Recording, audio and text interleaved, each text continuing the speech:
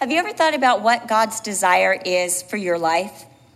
So I want you to think about this, because from creation, the reason God created mankind has not changed. God wants us to be free, fruitful, faithful, and full of felicity. I just wanted to keep the alliteration. Felicity being happiness, joy. The disciples, as they were walking with Jesus, felt that freedom, that fruitfulness, that faithfulness. They were with Jesus, and they felt that felicity, that joy. So many Christians are not living in the fullness God intends. But Jesus said that he came to give us life, and that more abundantly. But too many believers are under the mistaken impression that the only way to please God is by trying to keep the law. And sometimes there are a lot of themselves. They're doing rituals and rules.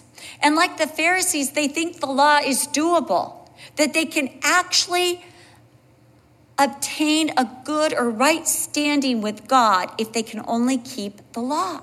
But you know, I always know when I'm becoming a law keeper, because I get very judgmental of others, because misery loves company. And when I'm under the law, I want to bring everybody under the law. And when I see someone having that fruitfulness and that freedom, full of felicitation, I get a little jealous, because here I am. You know, it's like when you're cleaning the house and everybody else is, watching a sitcom, or they're watching football. You're like, I wish I could watch football, but somebody has to do the dishes from the nachos. It's just the way it goes. But Jesus wants us to live in this freedom. Paul had a sharp rebuke for the Galatians, because after receiving grace, the grace of salvation through Jesus Christ, they were returning to the law. So in Galatians 4:21, Paul says, you who are trying to fulfill the law, who are living under the law, do you not hear the law? Do you not hear the cursings of the law? Cursed is everyone who does not constantly live according to the law. In other words, Paul is saying, you who are trying to live find your approval, find your identity by what rituals you follow or how closely you adhere to the rules, you have no idea how high, hard, and holy the law really is. Now, I am a natural-born law keeper. I love to keep the law as long as I know about it. Sometimes I don't know and I break it accidentally, but never intentionally. We were at this hotel and they told us, make sure you get your armbands before you go in the pool. So I said, okay, sir, I will get our armbands. So I go, Brian's like, let's go to the pool. I'm like, I will go get the armbands. He goes, we don't need armbands. Yes, we do, because the guy said, get my armbands. So I go to the front desk and I said, I'm here for the armbands. And I need 5 because, it's my husband and I and my son and his 2 boys are coming. And the lady says, I can only give you 4. The 5th one's going to cost you money. I said, but we're staying here at the hotel and we're here for 4 days. And she said, they are $10, but I'll give it to you today because you said you didn't know. I mean, like power hungry over these bands. So she gives me the band, and I go out and I said, Brian, I can't go in the pool because I got this one for free and I'm not feeling good about it. He goes, just put it on and get in the pool with your grandsons and your son. So I'm in the pool just feeling guilt, like this one just, it cost somebody else. Nobody else is wearing armbands. Nobody. And nobody's checking on the armbands. We're the only people in the pool with armbands. So the next day, it's just my 2 grandsons who are coming. So I go back to get the armbands. And Brian goes, Cheryl, seriously? I'm buying armbands, So I go back and I said, I need 4 armbands. She looks at me and she goes, I dealt with you yesterday. And you tried to get that free armband. And I said, wait, you mean I was supposed to keep yesterday's armbands? And she's like, no. I said, so I need new armbands. And she said, yes. And I said, and you said 4, right? And she said, yes. And I said, I told my son he couldn't go swimming because you said only 4. So it's my husband and I and my 2 grandsons. I said, that's 4. I said, I'm a rule keeper. I do rules. I'm really good at rules. I'm trying to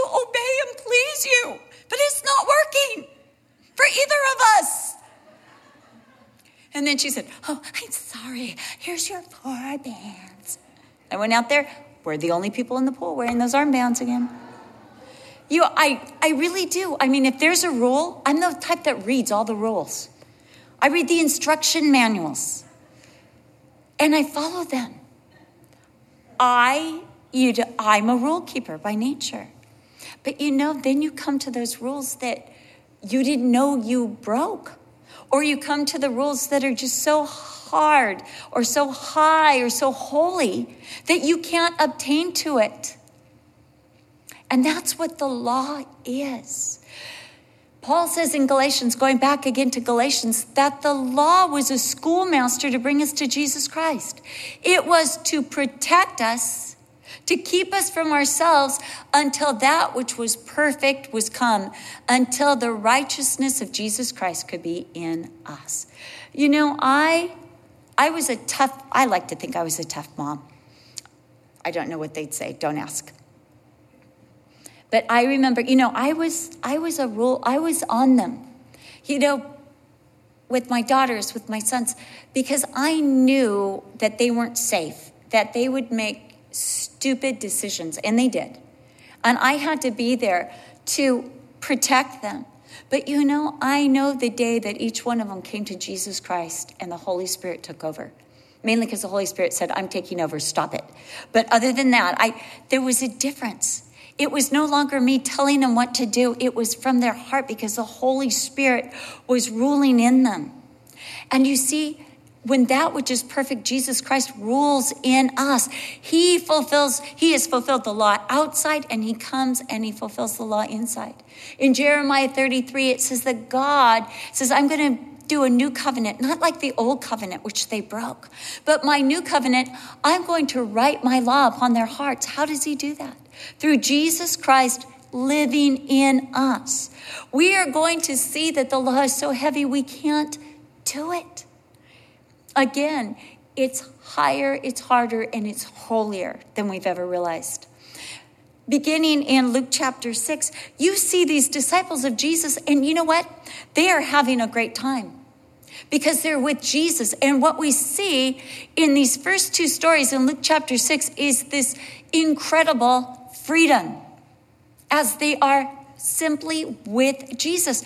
They're no longer under the law. They are fulfilling the purposes of the law. So they're in the grain fields. We find them in the grain fields, rubbing the grains. They're just having a great time being with Jesus.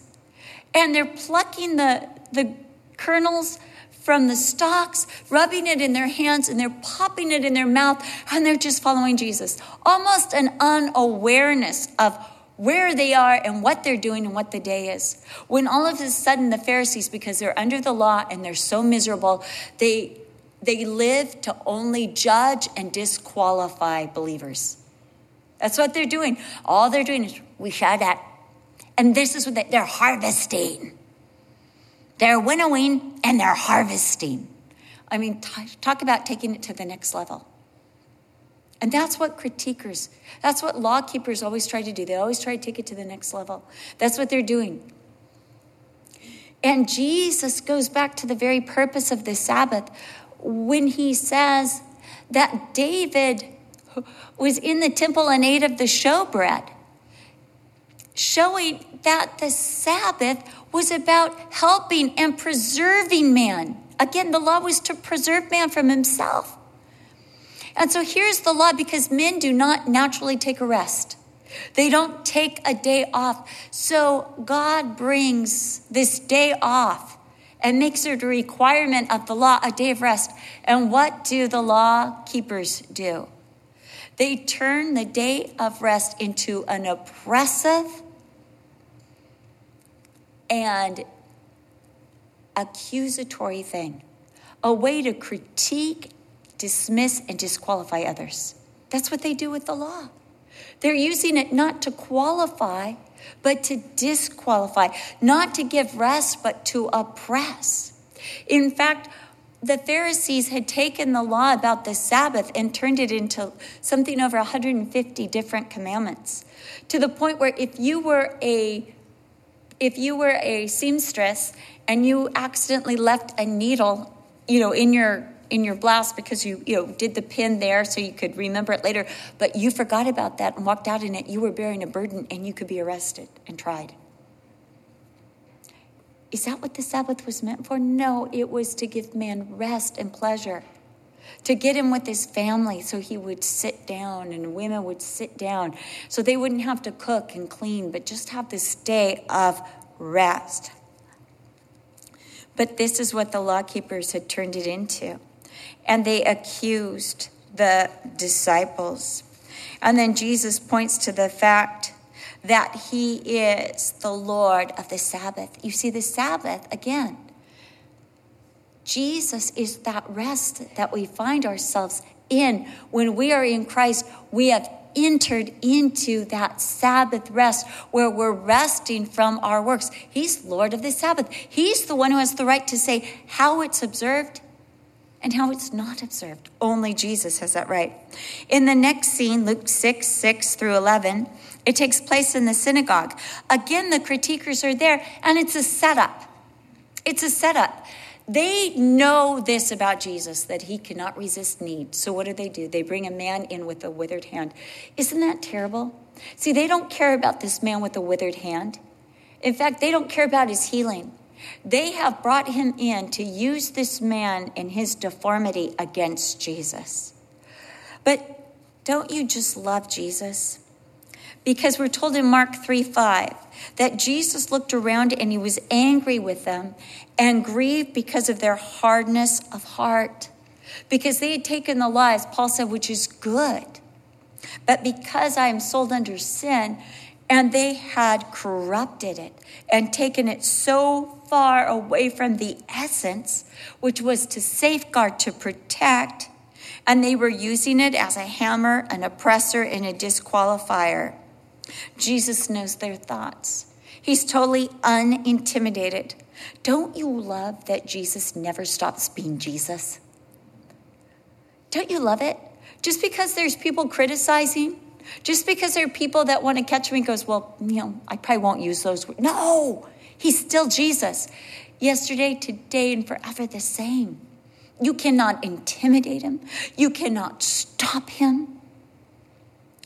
Jesus is the same. And Jesus takes the Sabbath back to what it's intended to be. It's intended to be a blessing, a safeguard, and health for men. And so he says, I will ask you one thing in verse 9. Is it lawful on the Sabbath to do good or to do evil, to save life or to destroy it? Again, that which was good and for the preservation of man, to give him a rest, they had taken it and made it a requirement. See, the law is for man, not man. For the law, the Sabbath was made for man's good, not man made for the good of the Sabbath. And looking around at them all, Jesus said to the man, stretch out your hand. And his hand was restored as whole as the other. But listen to this. Here are the law keepers, those who think they can do the law.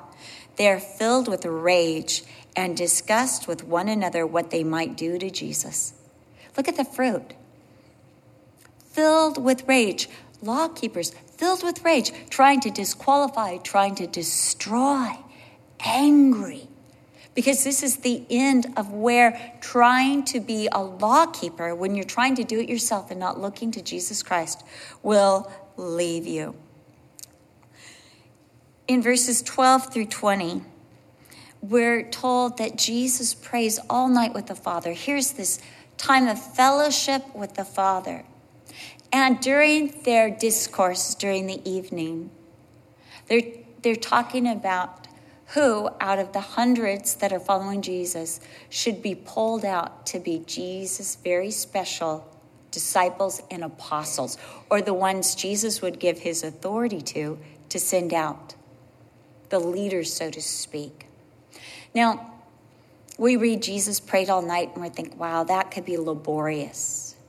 But a conversation is not laborious. As I told you, we had a 3-hour drive from Phoenix to Williams, Arizona, and it went by like that. And you know why? And the drive back went just as quickly because we were talking the whole time. Because I was with people I absolutely love, and we had more subjects to cover than we could get done in 3 hours. In fact, we would start story A and in between do B, D, E, F, G, not finish those either, and then have to finish A. It was just, it was conversation in staccato. It was so awesome. That's how it is when Jesus was conversing with the Father. They were talking, and they are in such a rapturous love relationship, and they adore each other so much that the conversation went so quickly. When I talk to my daughter who lives in New York, we have to say, okay, we're hanging up on the count of 3. Because if one of us says one other thing, that will send us for another hour and a half. And we have to literally break conversation because it's so, it just feels so good. I could think of 1,000 things. And, I remember spending 2 weeks with her. At the end of 2 weeks, I started texting her a message about how proud I was of her, of how much I loved her. And I'm crying as I'm writing this text. And then she calls, and she's like, are you all right? I'm like, no, I'm sending you a text. And she goes, have I done something wrong? I'm like, no, I'm just so proud of you. You're just the neatest young woman. I adore you. And you're a good mother. I could barely get it out. I'm just going to send the text, hon. And then I hang up and realize I wiped it out. Darn. But, the conversation was extraordinary and divine, and they couldn't talk enough. That's what prayer's meant to be. It's to be fellowship and conversant with our Father that just absolutely adores us. As we sang, the tender mercies in the dead of night, that you love me and you're pleased with me, and then I'm never alone. That's the type of conversation we're to have in prayer. So Jesus goes to this mountain. He continues all night. And he came and called the 12 from the multitude of followers. These were special ambassadors to be sent out. In Mark chapter 3, verses 14 and 15, it tells us Jesus' purpose in their choosing. Why did he choose these 12? He chose, number one, that they might be with him. Just to be with him, to be in his presence. Very personal. Secondly, that they might preach his message, that he might give them authority to preach. And finally, that they might receive his power. When Jesus is calling us into fellowship with him, when he's drawing us closer, it's number one, that he might be with us. Number two, that we might receive his authority to preach, to speak about him, and that we might receive his power. As we look at these men, we see 3 things to note. One, they're ordinary. They're ordinary men. Secondly, that Jesus chooses ordinary people. Secondly, that they're from diverse backgrounds. There are fishermen, tax collectors, and there's a zealot. Don't you love that? What are you doing in there, zealot? But there's these diverse backgrounds. Thirdly, they were imperfect. Jesus has a nickname, according to Mark, for John and James. He calls them the sons of thunder. Either they're temperamental or their father is. I'm not quite sure. Peter, he names Rocky. Hey, Rocky. Simon, God hears, he changes his name to Rocky. Matthew, his name was first Levi, and God changes it to Matthew, gift from God. There was even a traitor among them. They were imperfect. Jesus then took his apostles and had them stand with him on a level place in verse 17, not above the rest, but among. And now they are accessible, they are reachable by this throng that has come to see and hear and be healed by Jesus. And we're told it's a great multitude, diseased. They're from all Judea, Jerusalem, the seacoast of Tyre and Sidon, which would mean it would include Gentiles. And then we're told that Jesus healed all who needed healing, all who came to him, all who were laid at his feet. He healed them all. And now, as Jesus has this multitude's attention, he's got his disciples' attention. He looks at the disciples, and I believe that he's conveying a message to the disciples, first of all, that I want you to understand the people that we're after. I want you to understand the essence of the law.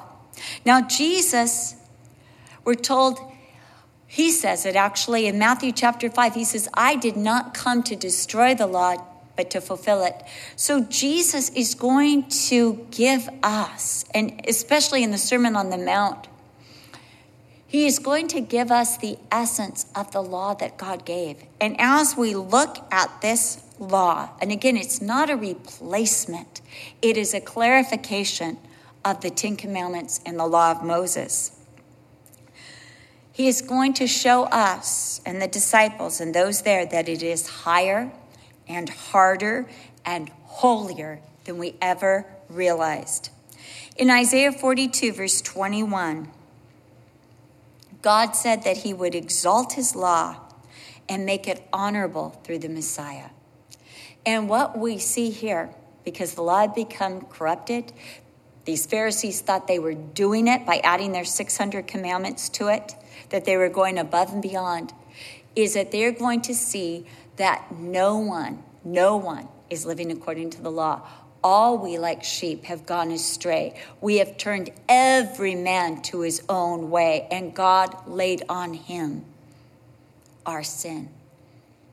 We are going to see that there is none righteous, no, not one. So first of all,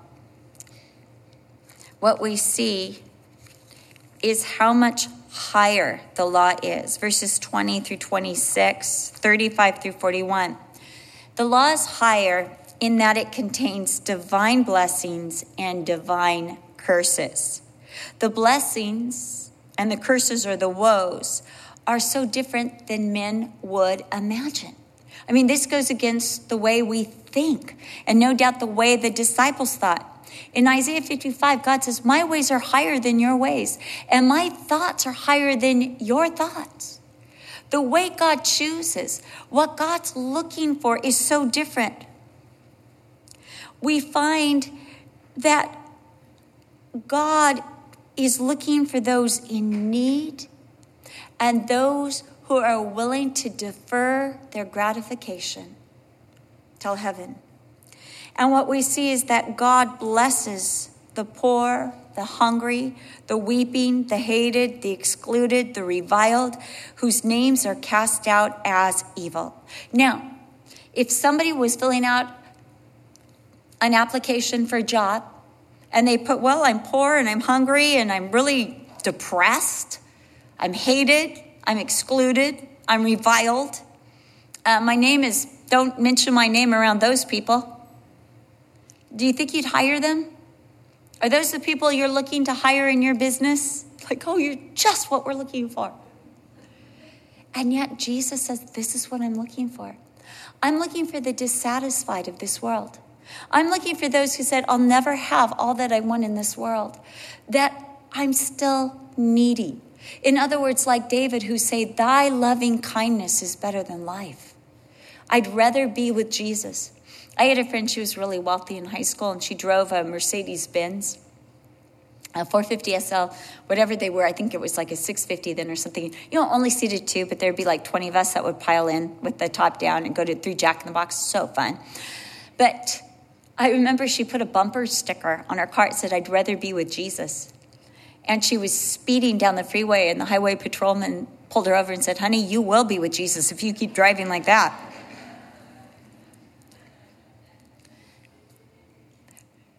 But this has to do with need. God is looking for those who are needy, who are dissatisfied with this world. A couple of years ago, I had the opportunity to go to Spain and speak at a women's conference. And while I was there, I went to a ministry called Betel. They invited Jasmine and I to go and to be a part of it. And Bethel is a ministry for drug addicts. And every pastor of the Bethel churches, and I think there's somewhere around 20 or 25 all throughout Spain, used to be a drug addict. And most of them are HIV positive because of their drugs. But the leader of Bethel, Elias, was telling us that when they came to Spain and they were trying to share the gospel with people, it was only the drug addicts that were open to the gospel. And they were trying to do it to the educated. He himself has 2 degrees, one from Harvard. And they were trying to, do the, to the educated, the middle class, all these, and they weren't interested in it. But the drug addicts were coming in droves, saying, please help us, please tell us, we're interested. Can he really save me? And they're the ones who responded and were saved and transformed by the gospel. In fact, Bethel in Madrid, the church in Madrid, Spain, we were talking to the pastor, Paki, and his wife, and he was telling us about a tunnel that he used to live in that connects to different streets in Spain. You can go through this tunnel, that he and his wife used to live in this tunnel with a blanket over them while they did heroin. And when he was going to negotiate to buy the property where Bethel of Madrid is, that he's in a 3-piece suit and he's walking with a man in a 3-piece suit, and they happened to travel through that tunnel before they made their negotiations. And he looked over and he started crying because he remembered what he was. And he was looking at himself now, negotiating with a bank manager for property for a church and realizing how much God had done for him. Remember how Jesus said it's not the righteous, the healthy that need a Savior. It's those who are in need, who realize they need a Savior. That's why they're blessed, because they realize they need a Savior. And the law is higher because the blessings are high blessings. The blessings come from the kingdom of God itself. In other words, the poor who can't get anything out of this life, the poor, as it says in James, God has chosen the poor of this world to be rich in faith. Those who are Christians who do not have money in this life, what they have is God answers their prayer, direct access. The kingdom of God is open to them. Those who are hungry will be filled. Mary in the Magnificat, as you remember, she said, he has filled the hungry with good things, but the rich he has sent away hungry. Joy is waiting for us. It's not that we've hit the pinnacle and everything is downhill from there. No, joy is yet to come. Fullness of joy in his presence, rejoicing, heavenly reward, and association with the great prophets. Association with the prophets. That they would say about us who feel the need, who our treasures are in heaven, not on this earth.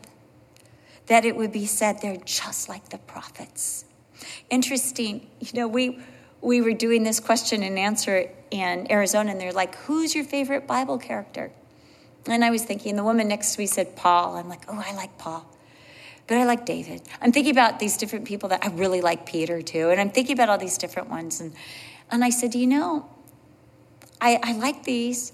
I said, but I feel like I have walked with Peter's and Paul's. But a prophet is without honor in his own country. We as the body of Christ, we don't honor each other like we're supposed to honor each other. In fact, the author of Hebrews said, esteem those who teach you the word and watch out for you very highly. We don't do that. And I was thinking about all the people that have spoken into my life. It's interesting because the camp or the conference center that I was speaking was actually bought and the first building erected by my Aunt Essie. And I was thinking, wow, my Aunt Essie, I got to walk with her. I wonder if when we get to heaven, she'll be right up there with Ruth and with Esther and these godly women. but our names are also inscribed in the book of life. Do you realize that? Your name through Jesus Christ is in the book of life. The story of Cheryl. Cheryl meets Brian. I mean, it's in the book of life. It's coming. It's coming, that fulfillment. But then it pronounces woe, cursing, shame, no productivity upon the rich, those who have all their blessings in this life. In this life. Everything they're ever going to get is right now in this life. The fulfilled, those who are satisfied with the earth, the complacent, those who have all they need from this life, the laughers or the mockers, the people are like, hey, you're walking with Jesus. Look at us partying, having such a great time. The popular, those who all men speak well of. Oh, we want everyone to speak well of, but Jesus is saying that's not the best scenario or situation for your life. The essence of the woes is higher because it's saying already have received the best you'll ever have, and all that awaits is hunger, mourning, and deception. The law is also higher because it deals with our emotions. In verse 27, 35, and 37, it deals with who we love, who we judge, who we condemn.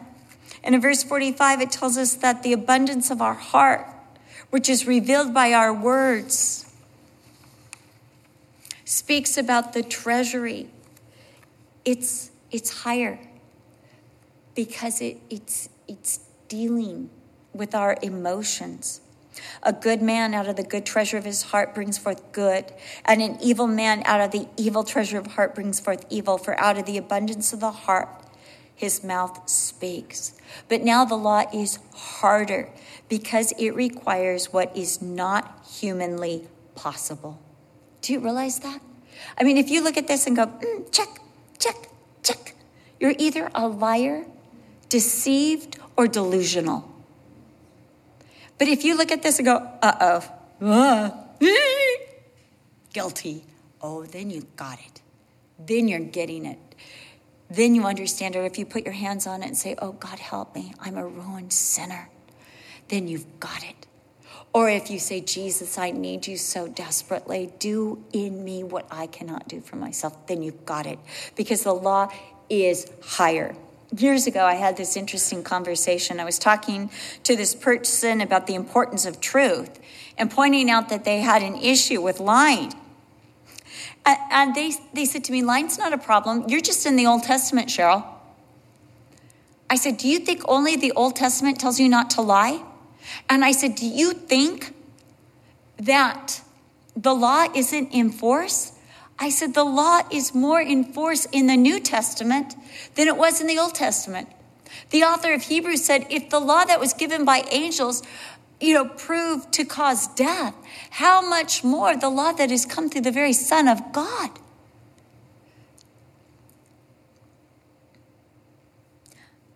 The law is harder, verses 27 through 38, because it requires that we love our enemies. Love. That is the word agape. If you want a great definition of agape, you go to 1 Corinthians chapter 13. Let me review this to you so you'll all feel condemned. This is the love that suffers long, is kind, does not envy. Let's just say never envies. Does not parade itself like, look, I'm loving. Is not puffed up like, wow, I really was so good at loving just now. Does not behave rudely, does not seek its own. Oh my goodness. Not seeking its own. I always seek my own. I don't want to, but I do. It's a good picture if I look good, and it's a bad picture if I don't look good. You know what I mean? It doesn't matter if you all look good and I look bad. It's like my eyes are closed. We can't use this one. I don't want to be like that. Is not provoked, thinks no evil. When you hear a report, you don't believe it. You don't think evil. Does not rejoice in iniquity. They fell down. I knew I was better. But rejoices in the truth. Bears all things. Believes all things. Has faith in others. Believes the best about you. hopes all things. I hope that's not true. Endures all things and never fails. This is the agape that Jesus is saying we're to have towards our enemies. Enemies. This is all like wonderful and very romantic until you have to practice it. Until you have an enemy. Until you have a person who purposely plays the music full blast next door. Or gets a drum set in the room closest to yours. It's all sounds great until you have to put it into practice. Jesus said that we're to love those who hurt, want to destroy, slander, malign, plot against us. That we are to bless and do good to those who curse us. Pray for those who spitefully use us. And it's not that we just do good to them. It's that we constantly do good. That we offer the other cheek to those who spite us. Now, if you can read that and go, oh yes, something's wrong with you. Seriously, if somebody slaps you, what do you want to do? Thank you. I'm so glad you're human. You want to slap them back a little harder so that their head kind of turns. Give our tunic to the one who takes our coat. That's like telling a thief who took your purse, wait, you forgot my credit card. In verse 31, that we treat everyone else just as we want to be treated. That means consideration, doesn't it? How can I, if this was me, if this enemy was me and I was acting like this, what would I want someone to do to me? How can I do that? That we are to do good and lend even to our enemies, to give to our enemies, that we are merciful, that we are forgiving, that we are constantly generous. Verse 38, that we give. Pressed down, measured, pressed down. That means so we can get more in there, shaken together and running over. This is how Jesus said, if you'll give, it'll come back to you. I think about how stingy we can be with our tithe check. Like 10%, but I earned this. And if I just hold back a little bit. We could be so stingy in our giving. How much are we going to give her for her birthday? Well, when did we go up in price of how much we give to people on their birthday? We could get so stingy because we're thinking about what we want to get for ourselves. A woman once told me this story about her husband just getting all over her for spending $40 on a coat for her daughter, only to find out he had bought a brand new ski boat for himself. Isn't that us? That's us.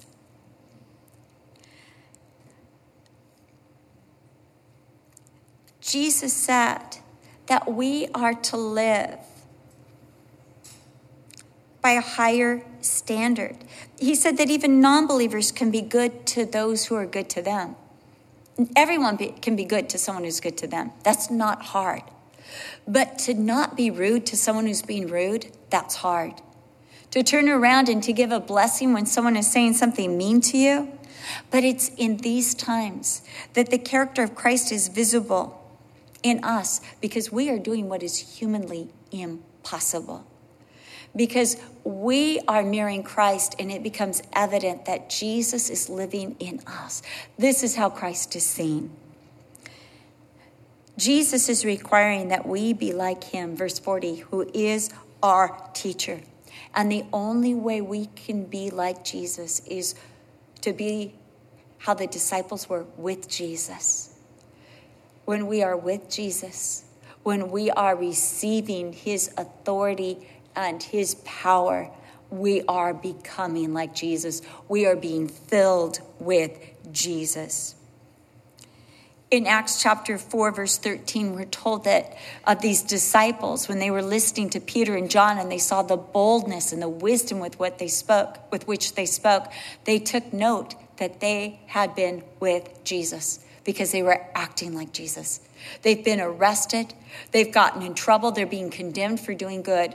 And Peter and John are answering back kindly, respectfully, with authority and with power. And they had to take note. These men have been with Jesus. You see, it's higher and it's harder because it requires that we be like Jesus. In 1 Corinthians 3:3, Paul said, "For where there are envy, strife, and divisions among you, are you not carnal and behaving like mere men?" You see, if we're just mere men, then we don't showcase our salvation or this transformation. Jesus wants to live in us and do for us what we cannot do for ourselves. This law, like the first law, is meant to drive us to Jesus, to say we're needy. When it comes to the standard that God has, I'm poor. I'm not laughing right now. As I look at this standard, I realize I'm hungry. I've fallen short. I'm depressed. I'm mourning because I realize there is no way that Cheryl Broderson could ever do this. I need Jesus. I need Jesus. But now the law is holier than we ever realized because its overarching requirement, the essence, the practice of the law is this agape, this love, this divine love. And the only source is God. God is agape. We're told in 1 John chapter 4. God is agape. Cheryl's not agape. And no offense, you're not agape either. Only Jesus. God is agape. That's our source. It cannot be drummed up. We cannot train ourselves to be loving. In Matthew 22:37-40, when Jesus was asked, what is the most important commandment? He said it's this: to love the Lord with all your heart, all your soul, all your mind, and all your strength. And the second is like it, to love your neighbor as yourself. And then he said, this is the summation of all the law and the prophets. But not only does this require that we love, agape, that's bad enough, that's hard enough. It's not just an outward look of love, but it's a sincere internal law that governs our heart, dictates our behavior, bears good fruit. But it's also all my heart, all my mind, all my strength, all my soul, all, the entirety. I don't know that I've ever given my entire self to anything but a bubble bath. How do you do just to give all? Because all means all. And we are so prone to blindness. Verse 39. You know, if you think you're doing this, if you think you've got this covered, you're blind and you're leading others into the same ditch. This is what the Pharisees were doing. They were so blind. They were leading others and they were all falling into this ditch that they couldn't get out of because the law is higher, harder, and holier than anyone else can see. And what happens is when we do not see the holy aspect of the law, we condemn others over the specks while ignoring the logs in our own eyes. That's not love, is it? Agape does not inspect specks. In fact, Peter tells us that agape covers a multitude of sins. Like Jesus covered our sins, covers our failures. That's what love does. And love is the essence of the law.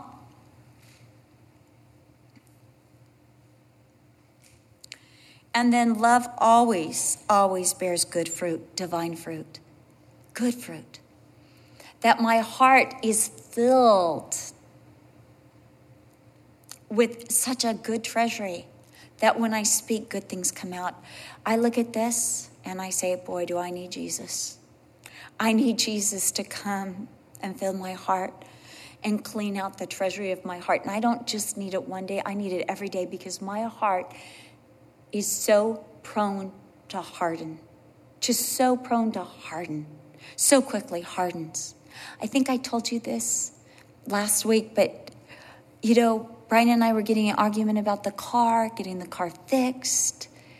And he said, we got it fixed less than a year ago. And I go, no, it was more than a year ago. I just saw the bill yesterday. He said, you're lying. I knew I was lying. He knew I was lying. But would I say, you're right? No. I was going to pretend that it was all true. I even tried to find the bill. He comes downstairs. There's bills every place. But not that bill, of course, because God's like, you lied. I know I lied, but just don't tell Brian. And the Lord's like, he already knows. Just admit it. It's like, no, because I don't want him to think I'm a liar. But you are, because you just did. I know. But please.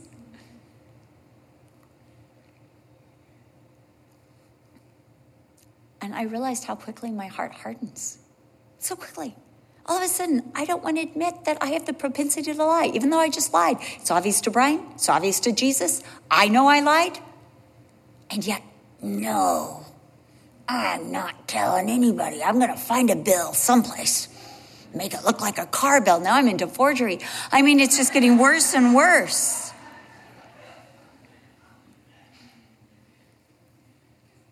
To bear divine fruit. See, the gist of the law is this: when you truly understand the righteousness of God and the righteousness required to see God, you realize how far short you come and how desperately you need Jesus. And that's the time to begin to build your life on Jesus, because he alone is the rock. So we build our lives on who he is and what he has done for us. If you build your life on your own self-righteousness, your own goodness, or keeping of the law, oh my goodness, the minute a storm blows through, the minute you have an enemy, whether it's the wind or the rising flood, the raging sea, your house will fall. You see, Peter thought his self-righteousness, his resolve to follow Jesus was strong enough. Even when Jesus was washing the disciples' feet, he's like, Lord, don't wash my feet. And Jesus said, if I don't wash your feet, Peter, you can have nothing to do with me. Then wash my whole body. He was going to be better than everybody else. And he said, Lord, though all these would deny you, I would never deny you. Like, I'm with you. I don't trust these guys either. But I'm your man. But you know what happened? When Jesus was arrested, Peter was one of those who forsook Jesus. Then he goes into the courtyard of the high priest. He stands with the soldiers, and he denies the Lord not once, not twice, but 3 times. You see, Peter realized that he was a sinner. Everything he thought he was not. He was not. But what did our Jesus do when he rose again? He told the women, tell Peter I'm risen. And then we're told he first, before any of the other disciples, he appeared to Caiaphas, to Peter. And then he met with them at the Sea of Galilee. Because Peter was meant to not be a Simon, not to be a Caiaphas, but to be a Peter, a rock. Because he was meant to build himself on Jesus Christ and what Jesus has done. You see, if my righteousness is all about who Jesus is and what Jesus has done, I don't have to fear the storm, because it's not about Cheryl. It's not about Cheryl's goodness. It's not about Cheryl's righteousness. It's not about Cheryl's good deeds. It's all about Jesus. It's all about Jesus.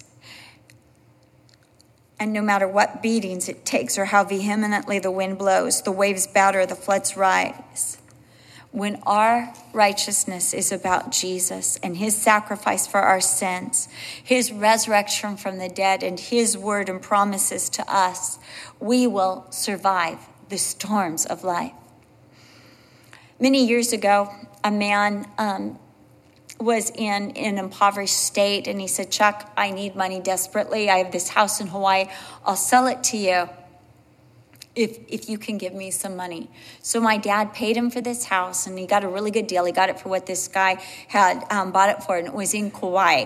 My dad only owned it for a year, and a huge storm blew through. My dad and mom fixed it up, and they used to loan it to other pastors to go and stay and have a vacation there. A storm blew through, and every house in the Wailea Valley where this house was destroyed, but my parents' house. All of them down. And so the mayor of that area called my dad and the governor of Hawaii personally, and they asked my dad if they could use his house as a refuge station because it was still standing. And about 5 or 6 families moved into my father's house. And so then what happened is, after that storm, when they moved out, the house had been wrecked because there were so many children. So the state of Hawaii actually paid my dad to fix up the house again. So my dad was in the process of fixing it up when the man came back to my father and said, I want my house back. He had kind of demanded it back. And so my dad said, okay, I'll sell it back to you for exactly, what I bought it from you. And you can just make payments to me for the little bit of equity that I put into it. Well, the man didn't make one payment to my father, not one payment, and he didn't make it to the bank. So my dad stepped in and he had to buy the house again in order to save it. Another storm blew through, and this time the house was leveled completely. All the other houses stayed, and my dad's house was leveled. All that was left was the foundation of the garage. And my dad goes, well, praise the Lord, I got my insurance money out of it. But I just thought about that so much as I was reading this, that the house built on the rock stands. Only the house built on Jesus Christ can stand, and that's what he's saying.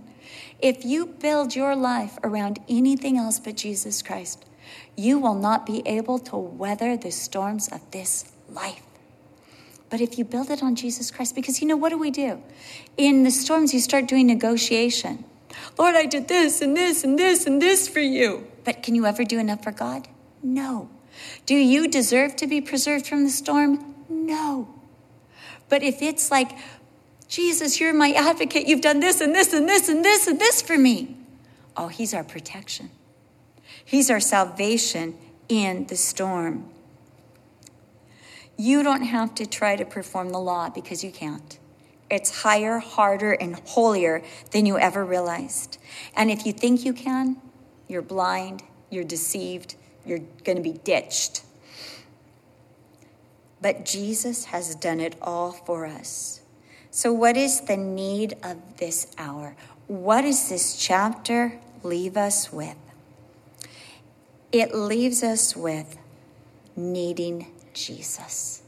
Needing Jesus. And like these disciples, to be with Jesus, to receive from Jesus his authority, his word. Jesus has done it all. And when we are with Jesus, we know we're close to Jesus. We know we're in the presence of Jesus when we feel his freedom, his fruitfulness, his faithfulness, his felicity, and we have fellowship with the Father through Jesus. The disciples were enjoying themselves because they walked in Jesus' presence. They were not under the law, but under grace because they were with Jesus. Jesus wants to bring us out from under the law and into the freedom of that grace which is found in Jesus Christ. Today, the law is too high for you. It's too hard for you. It's too holy for you. So Jesus paid it all because only Jesus could. That you might have again that freedom, that fruitfulness, that faithfulness, that felicity, that only Jesus can give. Let's stand up. There will be women up front to pray with you. Maybe you've been living under the law. Maybe even as you were doing your lesson this week, you're like, okay, I need to be more loving. I need to be more giving. I need. No, you just need Jesus. You just need Jesus. Let's close our eyes and I'm going to pray. But as I begin to pray, keeping your eyes closed, if you've been trying to live under the law, if you've been very performance oriented, and you have been feeling like a failure and not measuring up, if that's you, will you raise your hand? because I want to put you under grace. Okay, dear sisters, Lord, I pray for my dear sisters. Will you show them the grace, Lord, that expensive grace that you brought to them? That grace, Lord, that only you can give. That grace that you freely bestow on us, even as you've promised, that of your fullness we have all received in grace after grace. Lord, may we put down the performance and just simply be filled with Jesus Christ. Lord, we thank you that you respond to need. Lord, just like the man with the withered hand, you wouldn't let anyone stop you from helping him. And all he had to do was be in your presence with a withered hand. And he received your attention. He received your defense. He received your healing. He received your blessing. Lord, may we not be afraid to come into your presence with our withered hands, but know that only in your presence will our withered hands be made whole. Only in your presence will we be defended. Only in your presence, Lord, may we find that freedom, that fruitfulness, that faithfulness, and that felicity that only comes through you. Set us free by the grace that is in you. In Jesus' name, amen.